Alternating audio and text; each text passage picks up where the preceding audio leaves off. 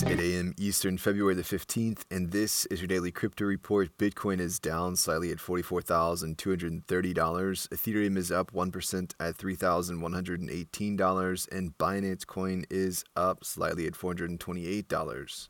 Those leaders by market cap. Top gainers in the last 24 hours. Render token up 20%, Gala up 15%, and Mina up 15%. What works so well that it's basically magic? Bitcoin mining, USDT in the top 3. What about selling with Shopify?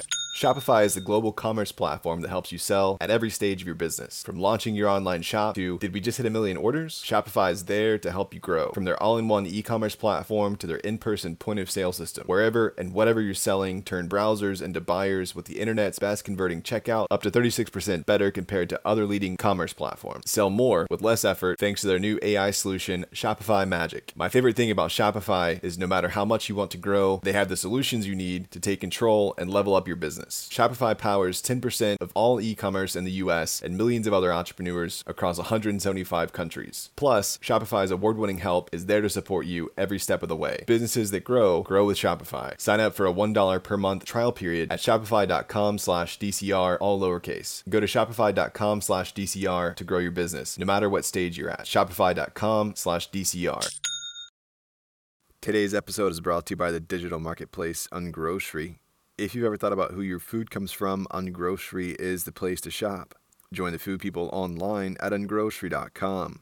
Well, Intel is increasing its stake in the DLT space with a new chip that's designed to mine crypto. The company said it's focusing on sustainability and is working to develop the most energy-efficient computing technologies at scale. The chip they're calling a blockchain accelerator is set to ship later this year. 2 companies already have pre-orders in Grid Infrastructures and Jack Dorsey's Block. Intel says they'll have more to share at the International Solid State Circuits Conference, which begins next week. Well, Binance Smart Chain has rebranded to the BNB Chain, which will be composed of 2 parts, BNB Beacon Chain and BNB Smart Chain.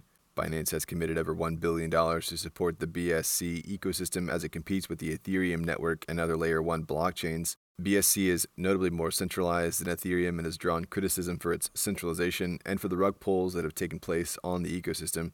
As part of the rebrand, the BNB chain will increase validators from 21 to 41, allowing BNB to embrace larger moves in GameFi, SocialFi, and the metaverse. Well, a federal judge has ordered the release of money launderer Heather Razzle-Khan Morgan, while ordering her husband Ilya Lichtenstein to stay in federal custody until the pair face trial, as they have motive and means to skip bail. Conditions in Morgan's release include house arrest with no internet-connected devices, no cryptocurrency trading, and a $3 million bond, including her parents' home in Northern California, where her parents have lived since 1997.